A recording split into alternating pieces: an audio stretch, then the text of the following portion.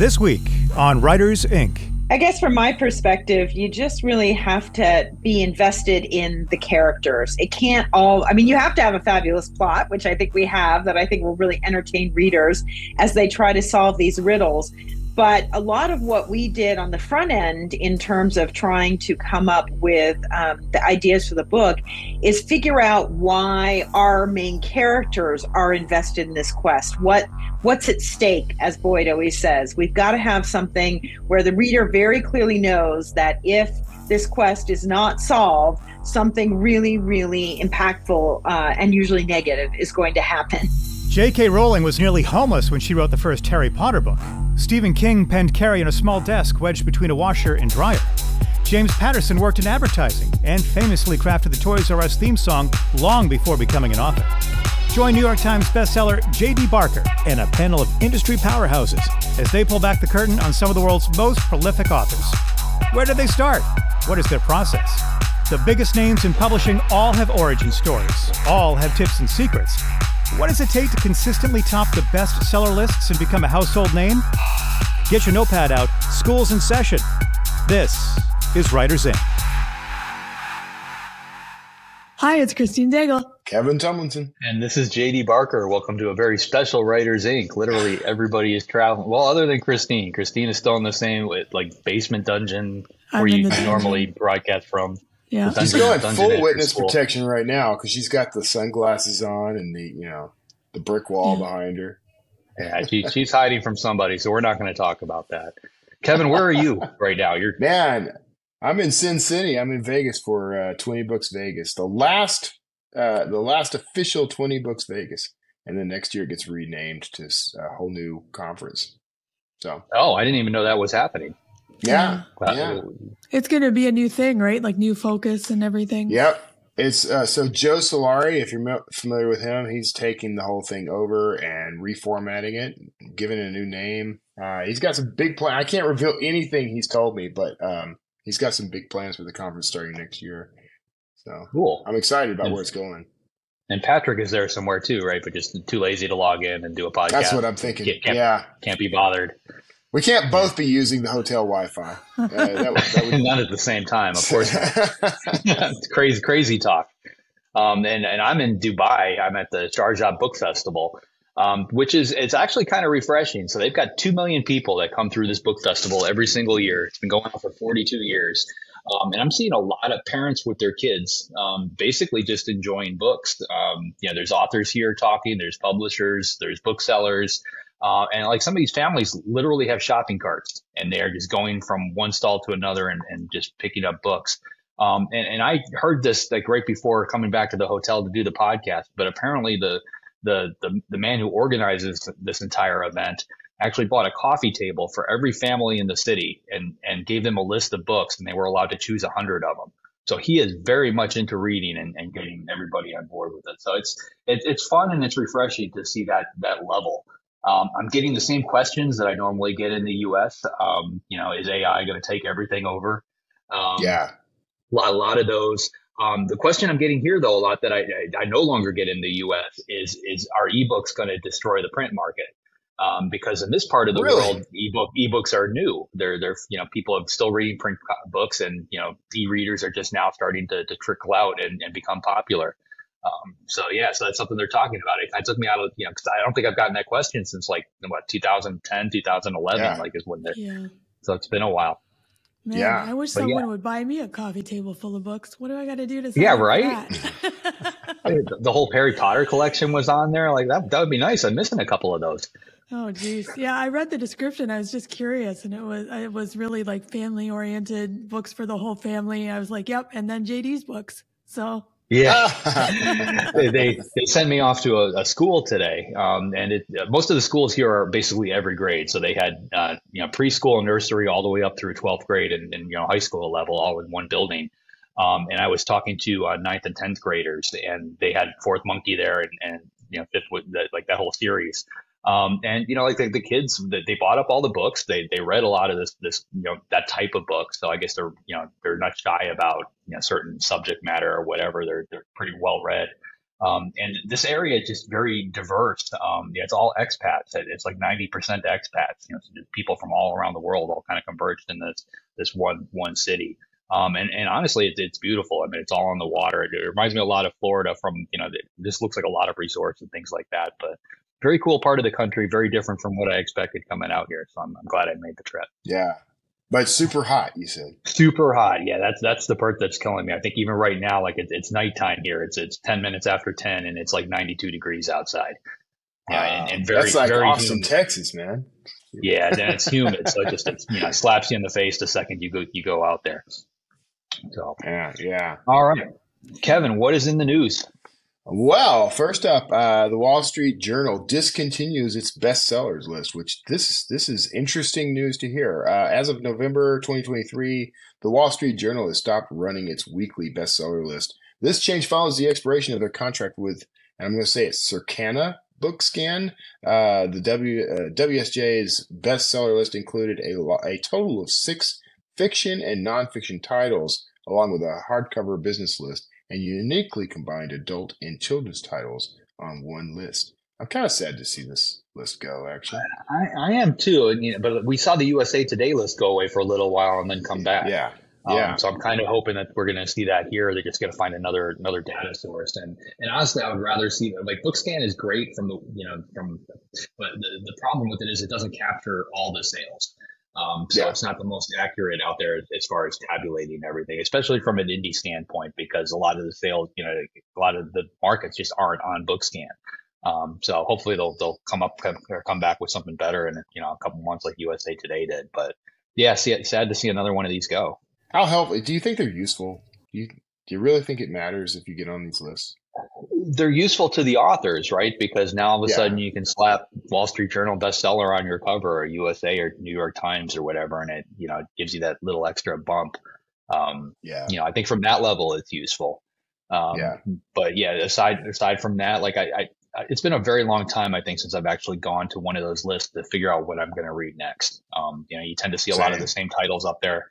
And you can basically hop on Amazon and see in real time what's really selling, and for better or worse, that's the more effective model, I think, right now for leading buyers to the promised land of a good book.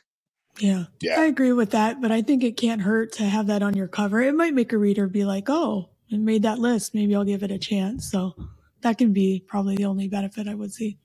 I'm trying to think if I've ever bought a book because I saw that they were in New York Times. It doesn't really impact, but I may be a special use case there, right? Like I'm buying books for different reasons, but I don't know. It was never something, even when I was a kid, it didn't impress me to the point where like, okay, I have to buy this book because the New York Times says it's great.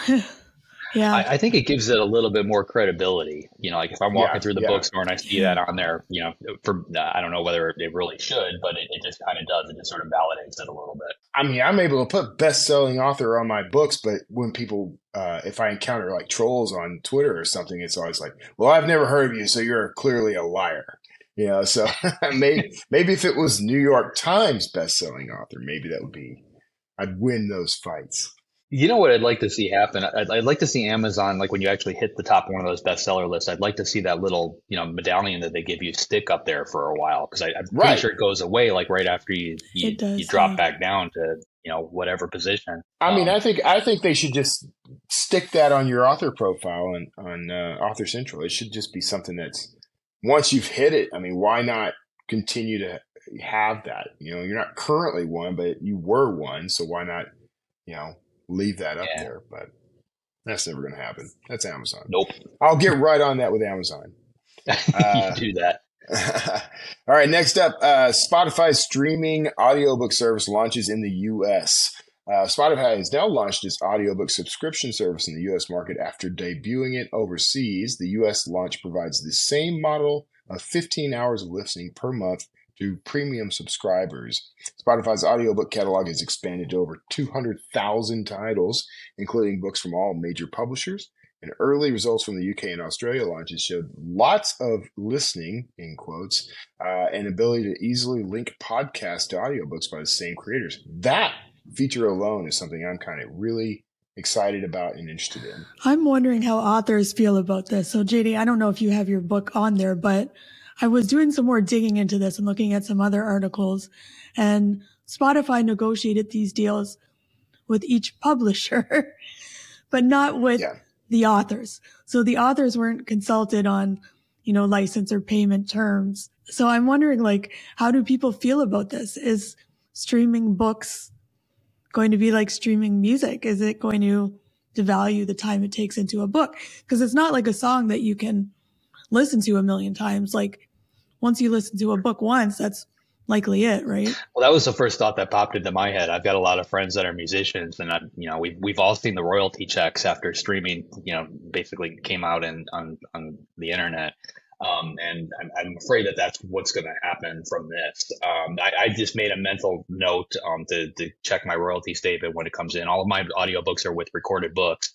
And they're all on Spotify. They're all on the different platforms. So I'm going to see something. So I guess on my next royalty statement, depending on how well I can break it out, it's either going to be a dip or a rise. Hopefully it's going to be an improvement, but you never know. Yeah. So it looks like publishers and authors are paid based on either a percentage of a book that the user listens to or how many hours they listen to. Which sounds a lot like KDP to me, and we know those payments aren't great. So we'll see. But like I said, I like what they're worth, and I actually got a chance to sit and chat with some of the Spotify folks, the Findaway folks here at 20 Books. And there's a lot more that's coming, and some interesting things are happening on the Spotify front. But the things that I'm really interested in, that whole thing about connecting your podcast to your audiobook and vice versa, I think is something that we can leverage and get really creative with. Because podcasting is still big somehow, some way. It's still a huge part of the indie author space. So. SAG-AFTRA approves deal to end historic strike. Finally, this was going on forever. SAG-AFTRA's tentative deal ends a 118-day Hollywood strike, offering actors unprecedented AI protections and a 7% pay rise, exceeding increases for writers and directors. Actors to receive a historic 7% pay increase, with further details pending a national board vote. The deal, however, does not include a share of streaming revenue for actors. Key negotiation challenges included addressing artificial intelligence and streaming rights, with the final offer lacking a union prioritized revenue share from streaming platforms. Also steaming platforms. The prolonged strike halted major TV and film productions, threatening upcoming TV and film seasons. The agreement, opening the way for actors to return to work, awaits ratification by union members. So it could still fall apart, but it's looking better. Yeah, I mean, I'm glad to see, right before I got on the plane, I think the last story I saw about this was, last offer is basically on the table and SAG's not biting. And it didn't look good. So I'm glad they were able to come to a settlement. I know the AI stuff was a huge deal for them, just like it is for everybody else. It's nice to see them make some progress there. But I know streaming rights and payments on that was also a big part of this. So I'm wondering if they had to give that up in order to get what they wanted on the AI side. I mean, usually in these kind of things, nobody walks away from the table happy. Everybody, it's all give and take, and you kind of land somewhere in the middle. So I imagine that's probably what happened. And they're, just like, with the music and possibly now with audiobooks, actors are feeling the pinch because, if you go back in the day, actors on a TV show, saw those residual checks for years and years and years, and they were substantial checks. And they counted on that as part of their income. And in today's world, that just doesn't happen. Somebody like Netflix steps in, they license the show from whoever actually owns that property. You can watch it a million times. It doesn't matter how many people watch it, how long it's really up there. It's just they're not getting the proper piece of that, at least not compared to what they used to get in the past. So who knows? I mean, if they've locked down AI, maybe on the next go around, they'll try and finalize this. Yeah, I think that's likely what happened. I'm just glad that they are looking to settle and we can get back to making some movies. Yeah, I just think it's interesting that the piece that didn't get solved was the streaming stuff, because frankly, that's a much bigger deal for them than the AI stuff was going to be. They were always going to have a certain level of protection on the AI front, and that I think was kind of a false flag kind of thing. I think actually at the start of the strikes, the big studios like Disney, et cetera, I think they did certain things with AI in order to make that the main topic that everyone focused on, so that they forget about streaming. Maybe. So it's interesting to hand me that they waving, did. Yeah, watch my right hand. My left hand does this. Exactly. That's what it feels like to me. And the fact that they didn't resolve the streaming piece of it by the end of the strike it tells me that that was definitely part of the plans. So that's a lot of money that was on that's the table a lot there with of the money. streaming. So yeah. And that's kind of what started a lot of this, was this whole streaming piece of that. That was what the writers were upset about, is that, we got these programs. We used to be able to count on reruns and things like that on broadcast TV, and that would be residuals for them for a long time to come. But now, something runs on streaming, everybody watches it in one night. There's a whole lot of question marks about how do people get paid properly for that stuff. So I wonder if the infrastructure is in place to actually track that, because, like back in the day without streaming, they based the residual checks on, this network paid for this show. It's gonna, like, they knew exactly how many times it was going to run, when it was going to run. So they were able to divvy up the pot based on that. But in today's world, I mean, they can literally tell down to the second how much of every episode is watched by who and by when. But like they can even tell when you dropped out. Like every platform tracks that individually. So Netflix tracks it, Disney tracks it. They all track it for their own benefit. But I'm wondering if the infrastructure is just not there to be able to consolidate all that data and somehow get it to a point where they could somehow pay everybody based on it. And maybe there could be a behind the scenes kind of thing going on where they're trying to finalize an infrastructure so that on the next negotiation they've got the infrastructure is there and they can actually really rule on it. Because if they would have ruled on it today without the infrastructure, then what happens? I mean, do you give them a year to build out the infrastructure? I don't know. It's complicated stuff. That does make sense. That means they're probably going to come. They probably put a pin in it, and so they're ending the strike with the provision that in 9 months or 12 months. Behind closed doors, you've got X amount of time to come up with a solution for this, and we're going to come back to the table or something. Yep. Yeah. All right. And on that note, JD, who's up this week? This week, we've got New York Times bestsellers Beth and Boyd Morrison. They're here to tell us about their latest novel, The Last True Templar, which is out right now. Here they are, Beth and Boyd. So you have a new book, The Last True Templar, about a band of heroes who go on a quest for the fabled Knights of the Templar treasure and try to save a noble woman from ruin or death. Do you want to talk a little bit about what to expect from the book? Well, our series is called The Tales of the Lawless Land, and the first book, The Lawless Land, introduced readers to our knight, Sir Gerard Fox, who has been excommunicated. He's lost his land, lost his title and his reputation, and he meets up with a noblewoman who is trying to flee her brutal fiancé. And they find that their goals are aligned. And so they team up and go on this quest across England, France, and Italy.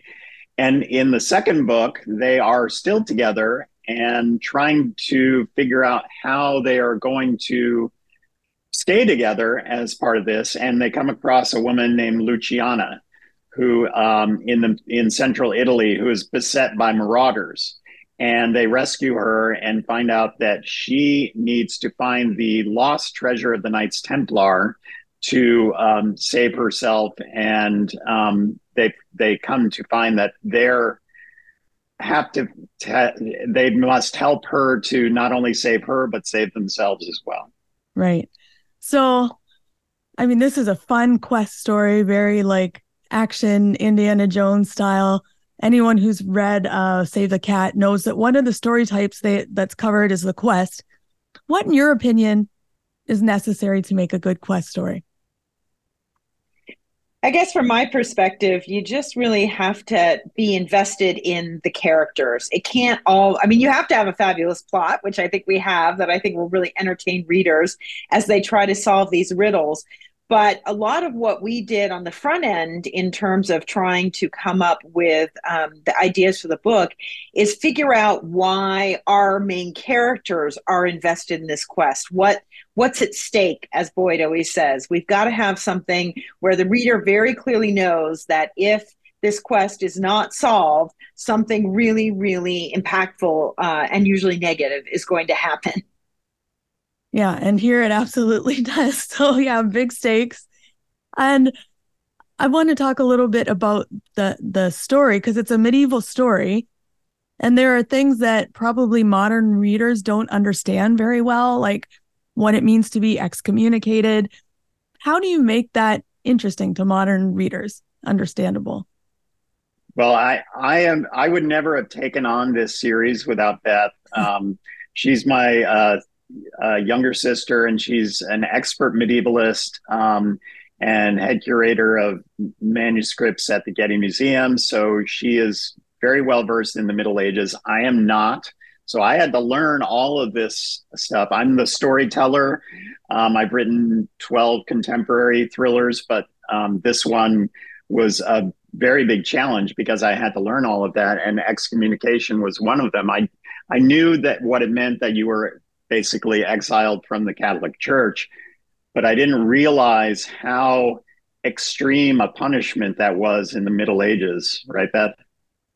Yeah, I mean, excommunication really was almost a fate worse than death, because if you died while you were excommunicated, then your soul went to hell. So there was a lot that went along with excommunication. You were actually shunned. You couldn't talk to people who were in church. You couldn't take part in any of the sacraments. So you couldn't get married. You couldn't have last rites. And you weren't allowed to go into a church and celebrate Mass. And so those were all really, really important things to people in the Middle Ages. But I think the reason that the co-authoring thing works really well is that I have that expertise, and Boyd, since he's learning it, is then able to figure out the best way to explain it to our readers, because I get wrapped up in all of my academic medieval-y stuff, and then he kind of translates it for the general public. And what we spend a lot of time doing is, again, trying to figure out, instead of just having these information dumps about what it means to be excommunicated, how to weave that into the plot, as our editor is always saying, show, don't tell. Mm-hmm. And you have a part in there with a gentleman who is hurt and excommunicated, and it was just shocking. Nobody would help him. And I was like, oh, I always knew what excommunicated meant, but I didn't realize how severe of a punishment it was. So there were lots of things that, was like a great job for a lay reader, just being like, oh, I never really knew what this meant. And it is really like a knight errant story. Can you explain a bit about that and any tips you have on how to write a good knight errant? Well, we got the idea to form our series around a knight errant because Beth has actually written about stories from the Middle Ages. The knight errant is a common story element. You see that in things like the Clint Eastwood Man with No Name. Jack Reacher is really a knight errant. And Lee Child has even said he based Jack Reacher on the legend of the knight errant. The Mandalorian is a knight errant. And so it's a story that we'll always be interested in. And we decided to actually go back to the origin of it, of an actual knight in the Middle Ages who is knight errant traveling around. And we not only, because Beth has written about that, it's a story that originated really in the Middle Ages, but it gives us an excuse to go do our research all over Europe for a different location in every book. And so we get a nice chance to visit places we haven't seen before.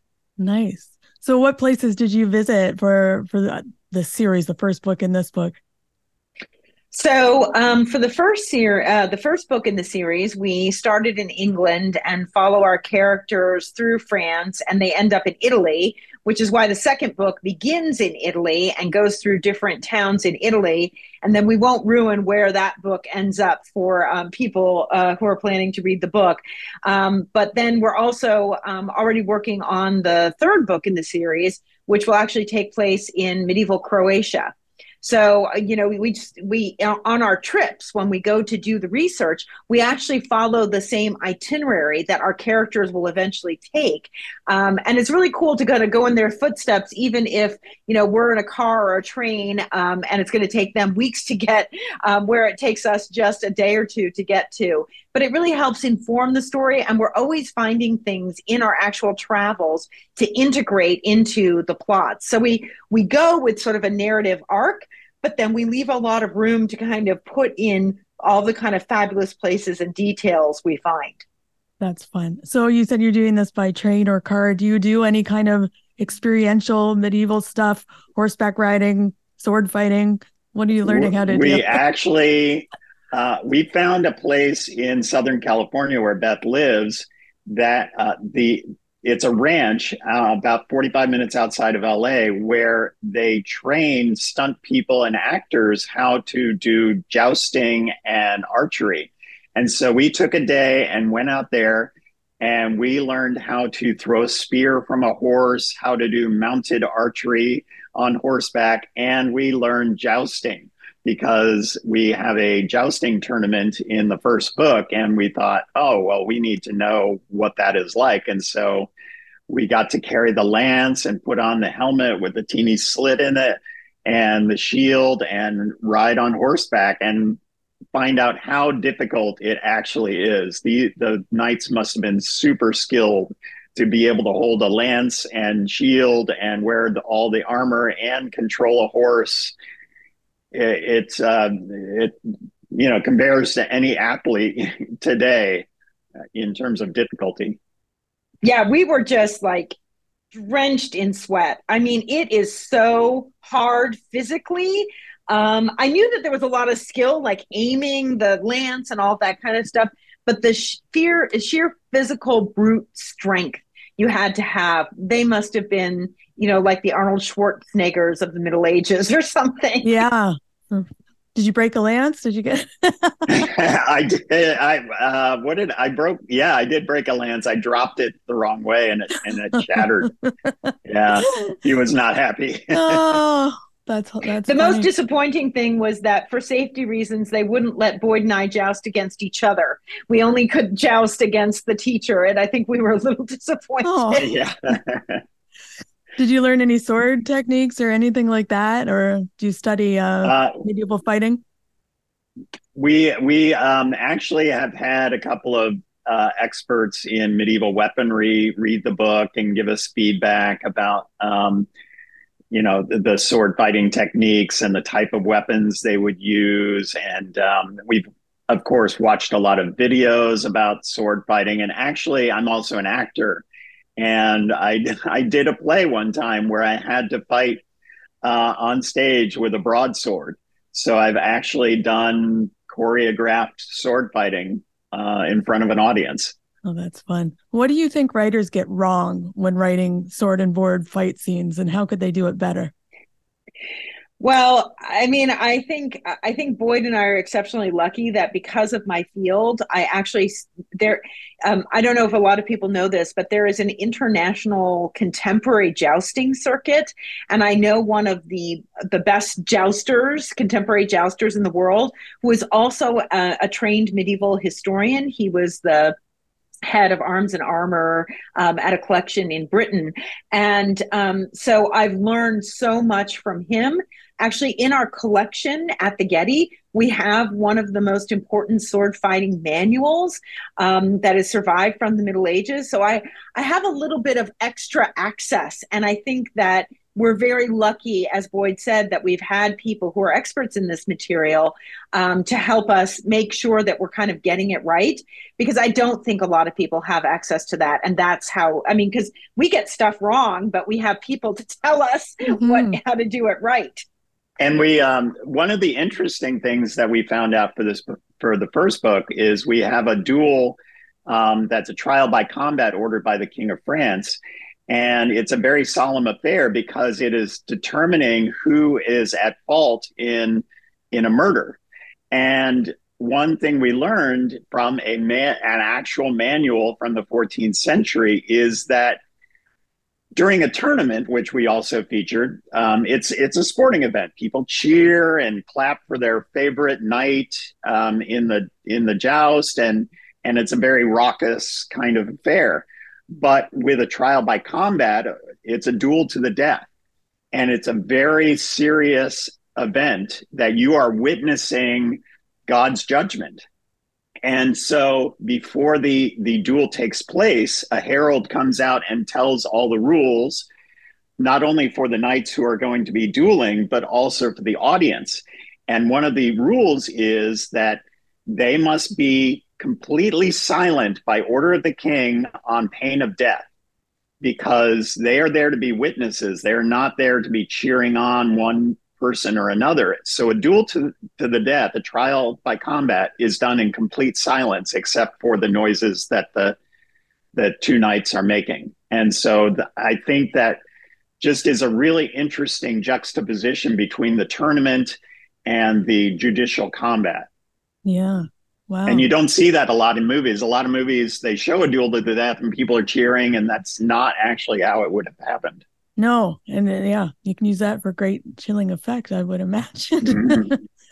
So you said you do use sword experts. Do you use any kind of other expert consultants to help you get stuff right?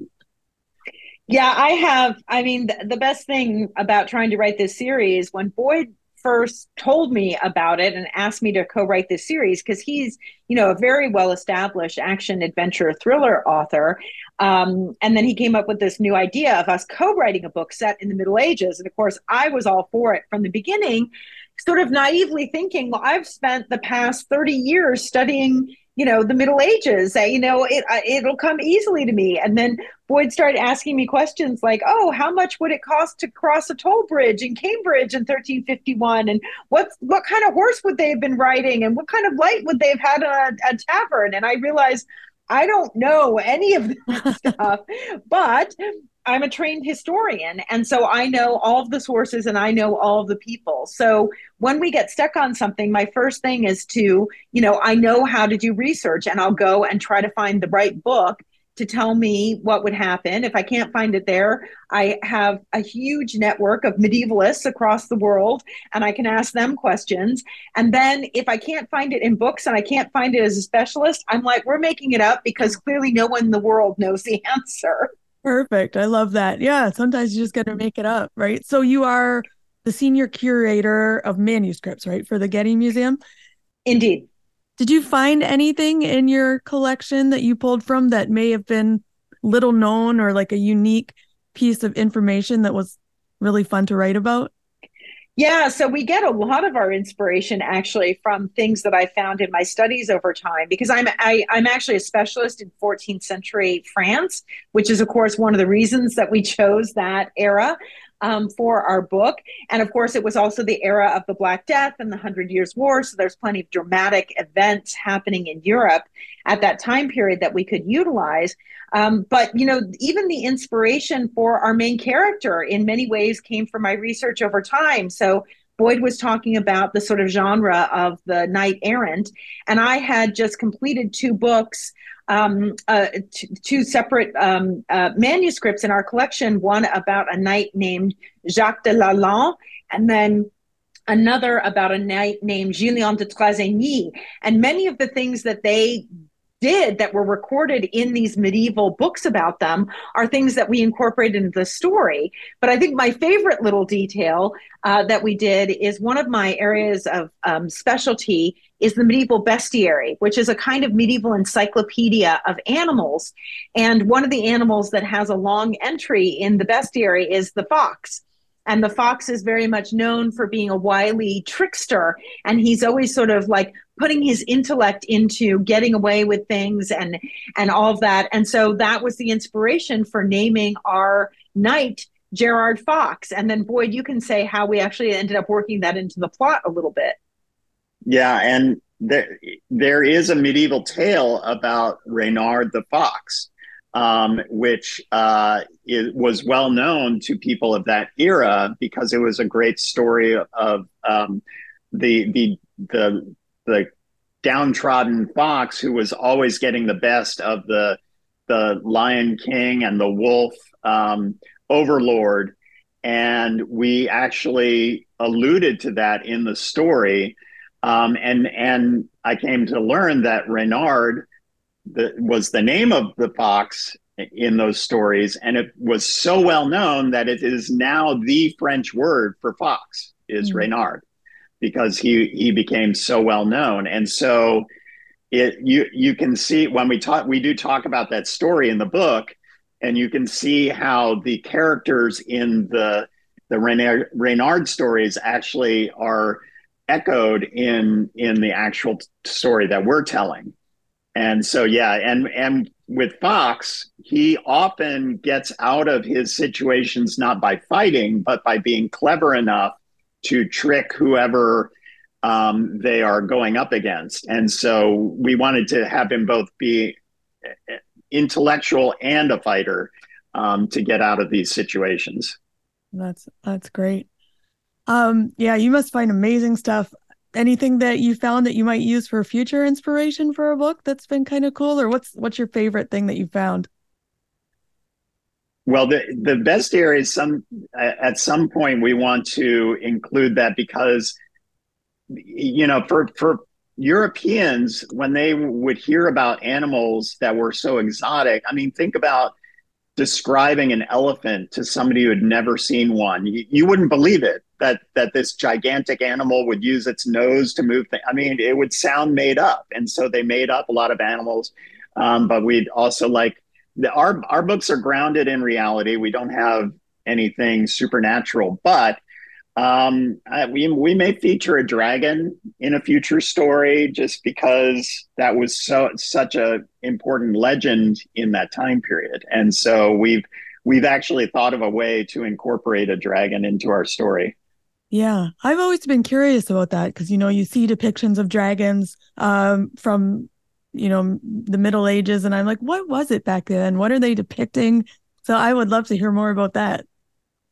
Yeah, so dragons were really associated with evil in the Middle Ages. And the bestiary, this kind of medieval encyclopedia of animals that I talked about, included animals that they would have known in Europe, like dogs and cows and horses and stuff like that. But then it also included animals that would have seemed exotic because they were from Africa, things like lions and elephants.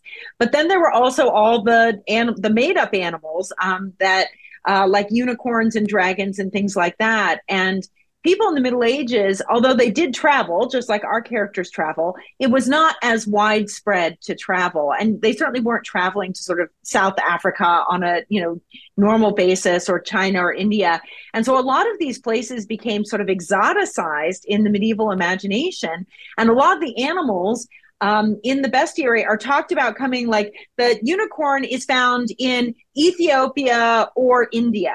And Ethiopia and India just became these words that simply meant far away. They didn't really have anything to do with what actual medieval Ethiopia or India was like. And so they were always putting these animals like dragons and dog-headed men and all these kinds of things. And the interesting thing that I don't think a lot of people know is that when Marco Polo, whom everybody knows as one of the first European travelers who did travel to India and China, when he came back, his text talks about how he saw a unicorn and how he saw dog-headed men, because it was so firmly embedded in the medieval imagination that if he had said he went to those places and didn't claim to see them, they would have thought he hadn't actually gone. He was making it up.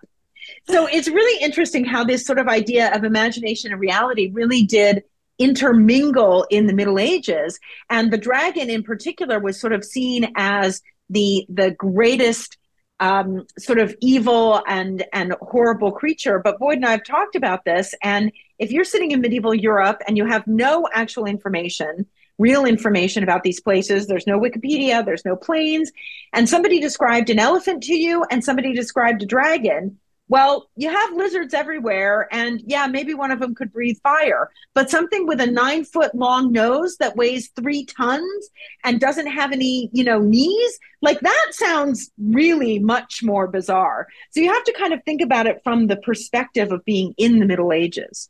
Yeah, that's fascinating. Now, I've heard other, historical authors say that they'll do 10 hours of research for every 10 minutes that they write. So I was just wondering if you have any kind of like time-saving tips to help historical authors do their research faster. Well, get a sister who is an expert in that time period. That's one way of doing it. But I think we decide on the plot first, and then we figure out what we need to know to make the plot happen. I mean, certainly we research, we put together the plot before we go travel, so we know the basics of what we want to happen. And like Beth said, we try to follow the path of our characters. But you also have to leave a lot of room for serendipity and for new ideas to come up, because there are things we found that, and of course, many people can't travel to do their research, but luckily there's so many resources online now. You can read people's travel logs from when they travel. You can see on Instagram and Facebook and YouTube all kinds of pictures and video of almost any place you would think of going. And reading people's diaries of how they traveled there. And then I think we use a lot of historical text too, right, Beth? Yeah, so I have access to a lot of edited medieval text through, my own personal library, but also at the Getty, and then the wonderful library at UCLA isn't too far away. So I find myself going to UCLA quite a bit to find out individual pieces of information. But like Boyd said, one of the things that we have learned on our trips doing these, like now that we've done 3 trips, we cannot take enough pictures. There is never enough pictures, because inevitably we've been like, wait, wasn't there that thing that we could use, but was it on the right or was it on the left? And so, for instance, one of the pieces of research we did was in medieval Siena. One of the scenes happens there. And so we went to real life Siena, which was fabulous. And we were climbing the Torre del Mangia, which was the tallest tower in Italy at the time period. And we knew we wanted to set a scene there, and we were doing all this kind of stuff. And when we got back, we needed some kind of piece of information. I don't even remember what it was now. And I actually found a YouTube video of a guy who had his GoPro on. So he had every single minute of going up that tower. I was like, wait, pause it. That's it right there. That's what we need. So it is amazing. It's a kind of combination of book research, being there, and then following up by other things that people have put online. But I agree with you in terms of the amount of research that has to go into every 10 pages of the book. But on the other hand, I wrote a book that took place in the Philippines, and I wrote about this island and in great detail, and I did all my research online, and I had somebody when they were reviewing the book said, wow, this author must have spent so much time on this island researching, and I've never been to the Philippines. So it can be done also just from the comfort of your home on your laptop. So I would say to writers out there, if you can't go visit someplace, that doesn't mean you can't write about it. I think Gene Kuntz never leaves Southern California, and he writes about Japan and all these other places, and you would never know. And so it's just about writing it convincingly enough that you give people the sense of what it would be like to be there, and you don't need to go, but we certainly like being able to go and getting those little tidbits that maybe we wouldn't have found otherwise. Absolutely. And of course, Boyd and I are writing about the 14th century. He and I have never been to the 14th century. So, and we write, and it seems pretty convincing. So yes, that it sure does. So as we're just kind of running out of time here, I just want to ask you a little bit about collaborative writing, because we have lots of authors who are doing it or curious about it. You're a little bit unique in that you're siblings who write together. How has your co-writing process changed going into the second book? What does it look like for you to write together? Well, Beth has always edited all of my books. She was one of my first readers on every book. She's a great editor. She's a big thriller fan. And so we have worked together a lot before. And the good thing is she is not afraid to tell me that something needs to be fixed. So we are very good about taking honest feedback from each other. And we plot the books together. A lot of times when we're walking our dogs in the morning or evening, and we just chat on the phone every day. And when we're coming up with a chapter, we decide what it's going to be about, and then I go back and write it. Although Beth is a writer in her own right, she's written 6 or 7 academic books. But I'm the thriller writer, so I go and write it, and then I send each chapter to her as it's done, and she reads it and edits it, and she adds in her own stuff too, and fixes all of my medieval anachronisms because again I don't know any. So a lot of times I'll put in they're wearing clothes, and then I'll say Beth, what kind? Just put in whatever they're wearing. I don't know, and then we just keep going like that until the book's done. Excellent. What advice would you give to authors who want to try co-writing for the first time? Well, I always say, much like Boyd's answer earlier, is like it's really helpful to have a New York Times bestselling author for a brother, but that's not particularly great advice. I think that what I would say is the reason that it works so well between Boyd and I is because we have a long history together, which helps when things get tense or things, are behind schedule or whatever. We can rely on that long relationship. But I think the most important thing for us is 2 things. One, we really respect each other. Like Boyd said, we feel like we can tell each other, like, this is not working. We've got to redo it. And we don't fear sort of any kind of repercussions. Like, we want the same things. So you've got to have that really deep level of trust and respect. But then the other thing that I think really helps us, the second element, is really fun. We don't, I have a full-time job that's fabulous. I don't need to do this. Boyd could be off writing thrillers on his own, but we enjoy doing this together. And I think that's what comes out in the book itself. I think the book is fun because we have such fun. Okay. Has anyone other than me wondered what the heck a dragon is and why it's in so many historical texts? Or is that just a me thing? My general opinion is they probably existed at some point, not as a dragon. I mean, maybe a dinosaur somehow survived or something, and somebody saw it and wrote about it, and then it ended up in the lore way back when. Everything like that seems to have some kind of basis in reality. I don't think there's anything flying around breathing fire. But who knows?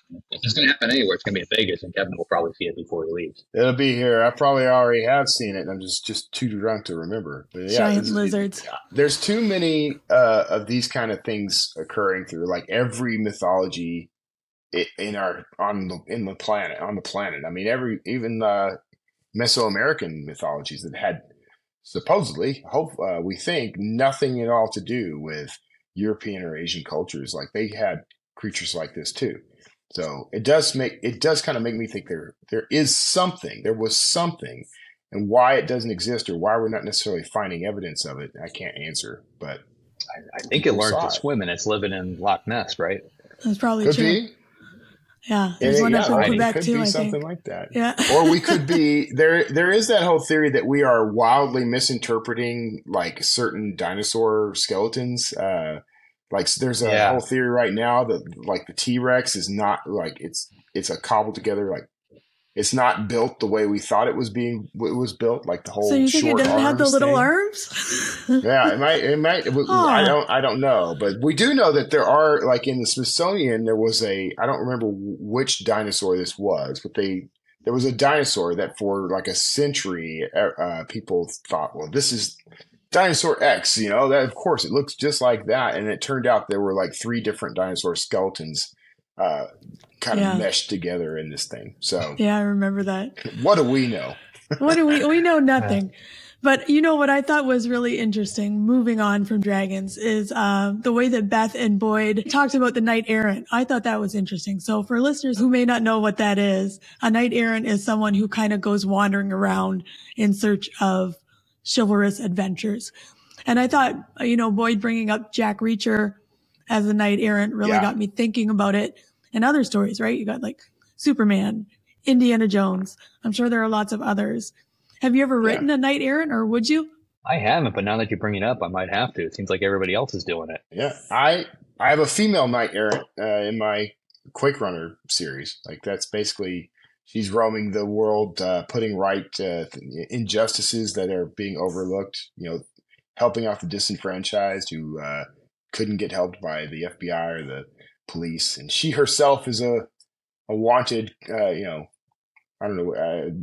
It's not a felon. I don't know what word my brain won't let me come up with. Too much Vegas, but she's on the run herself. So it's a little bit like a female Jack Reacher kind of thing. Even Denzel Washington's doing it.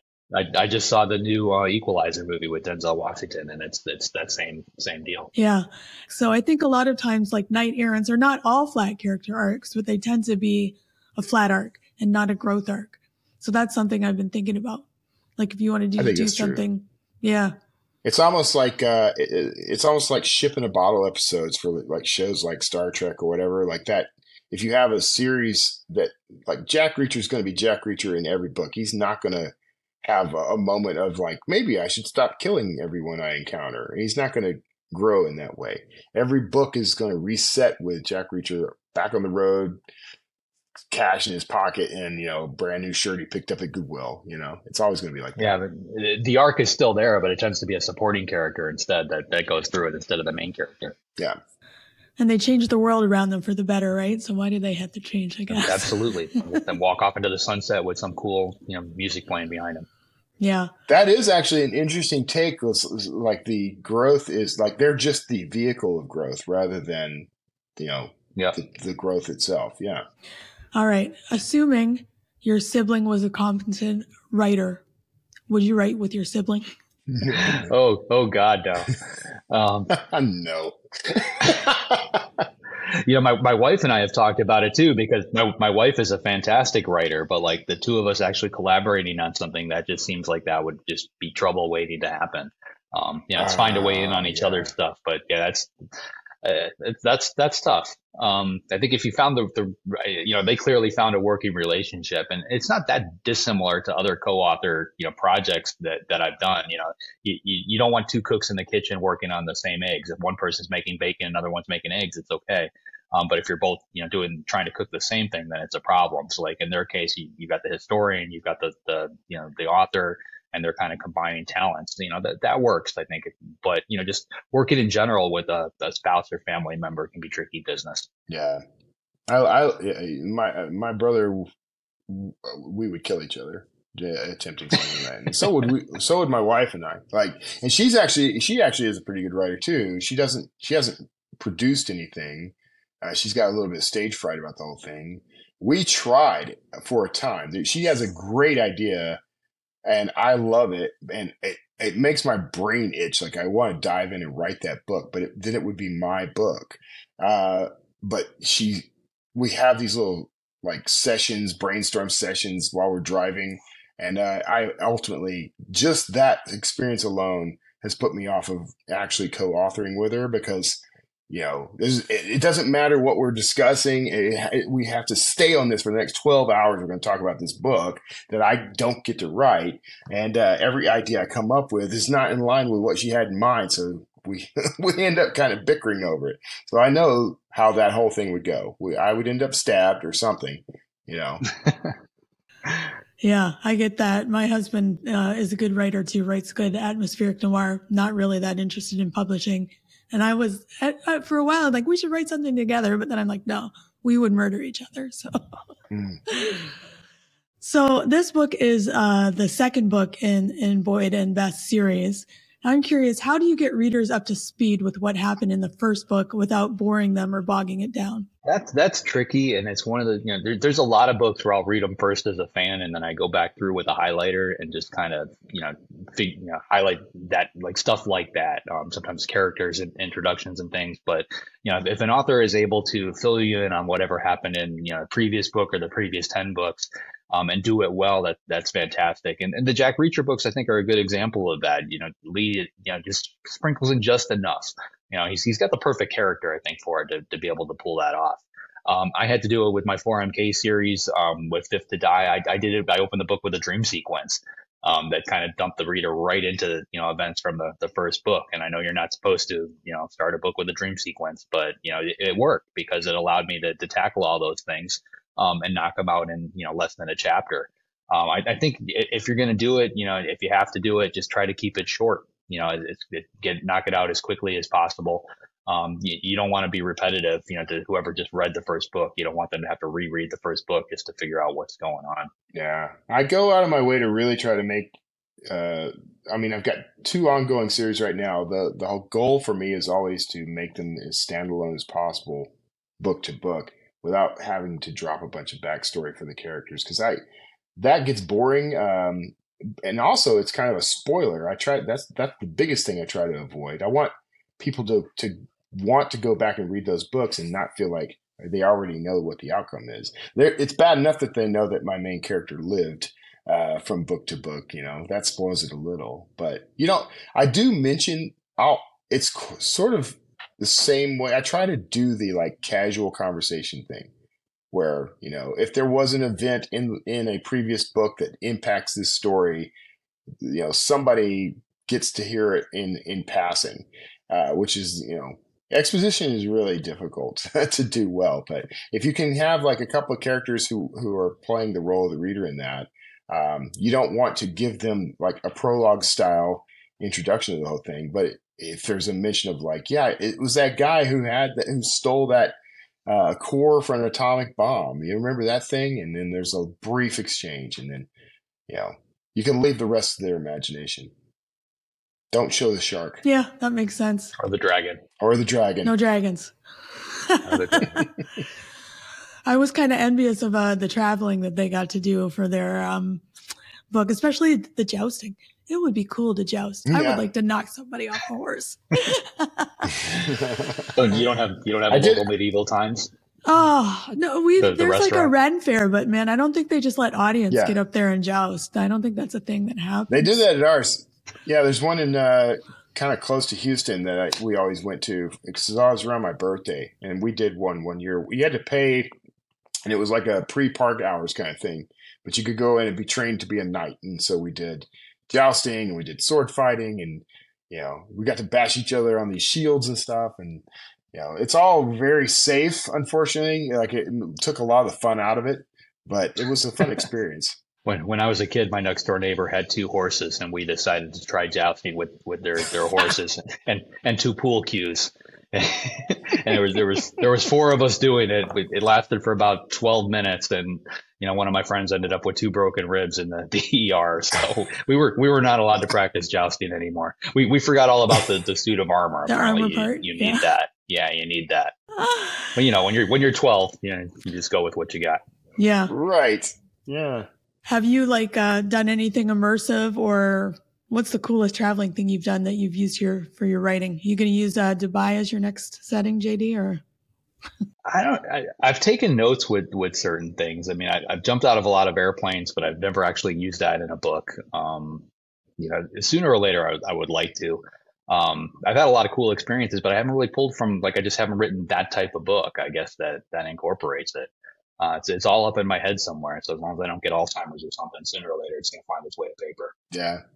I've done it. I don't know that I haven't done things like that where I went on some little adventure and then that translated line to line into the book or anything. But there were a lot of times where I experienced something while we were traveling, and we've traveled quite a bit, so locations show up a lot, but not necessarily like actions or activities, or snatches of conversation that show up a lot. I mean, tomorrow we're going out in the desert on camels and stuff. So it's going to be a really cool, fun experience. But unless I decide to write an Indiana Jones type story where that makes sense, I write about serial killers in places like Chicago. There's not a whole lot of camels involved in that.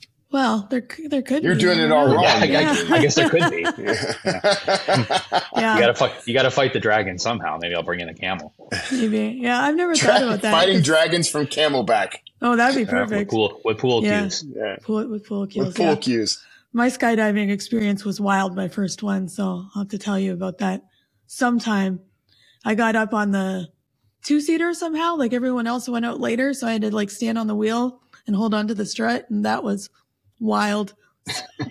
Okay, you're supposed to leave the airplane behind when you skydive. Yeah, everyone else got to open the door and go out the door, and I had to stand on the wheel, and man, that wind is coming at you. I was like, I couldn't breathe. I had my mouth open, I think, because I was afraid and couldn't breathe. So I got to close my mouth to breathe. Nothing will, you forget about all your problems for a good minute and a half when you're falling towards the earth. Like nothing else is important. Yeah, because you got all new problems. Yeah. For a good minute and a half. Yeah. There is nothing like a 30-second free fall. You're like up there and then you fall about 5,000 feet in 30 seconds. And like, there's the ground and you're pulling a shoot. Like your brain can't even process it. So that's going to be something I'll have to put in a book. They didn't make you guys do the tandem jumping thing? Like the first one. Yeah. No, I didn't go. It wasn't tandem. So I had two guys and each were holding an arm and a leg while we free fell. And then when I pulled my chute, they let me go and I piloted down myself. So that was my first skydiving. That was sounds badass. Perfectly safe for the first time. It was badass. It was fun. My landing was okay. It wasn't like graceful, but I did land. So. Oh, all right. And now that I've survived that, JD, who's up next week? Next week, we've got James Ellroy coming on. He's the New York Times bestseller of some of my personal favorites like LA Confidential and Black Dahlia. His latest book is called The Enchanters, and it's based in 1962 and the events surrounding the death of Marilyn Monroe. I'm really looking forward to this one. James Ellroy. Yeah, I can't wait for that. If you'd like to be notified as soon as new episodes publish, make sure you go to writersincpodcast.com and sign up now. We'll see you next episode and have a great week of writing. Thanks for listening to this episode of Writers Inc. Access the show notes and leave a comment at writersincpodcast.com.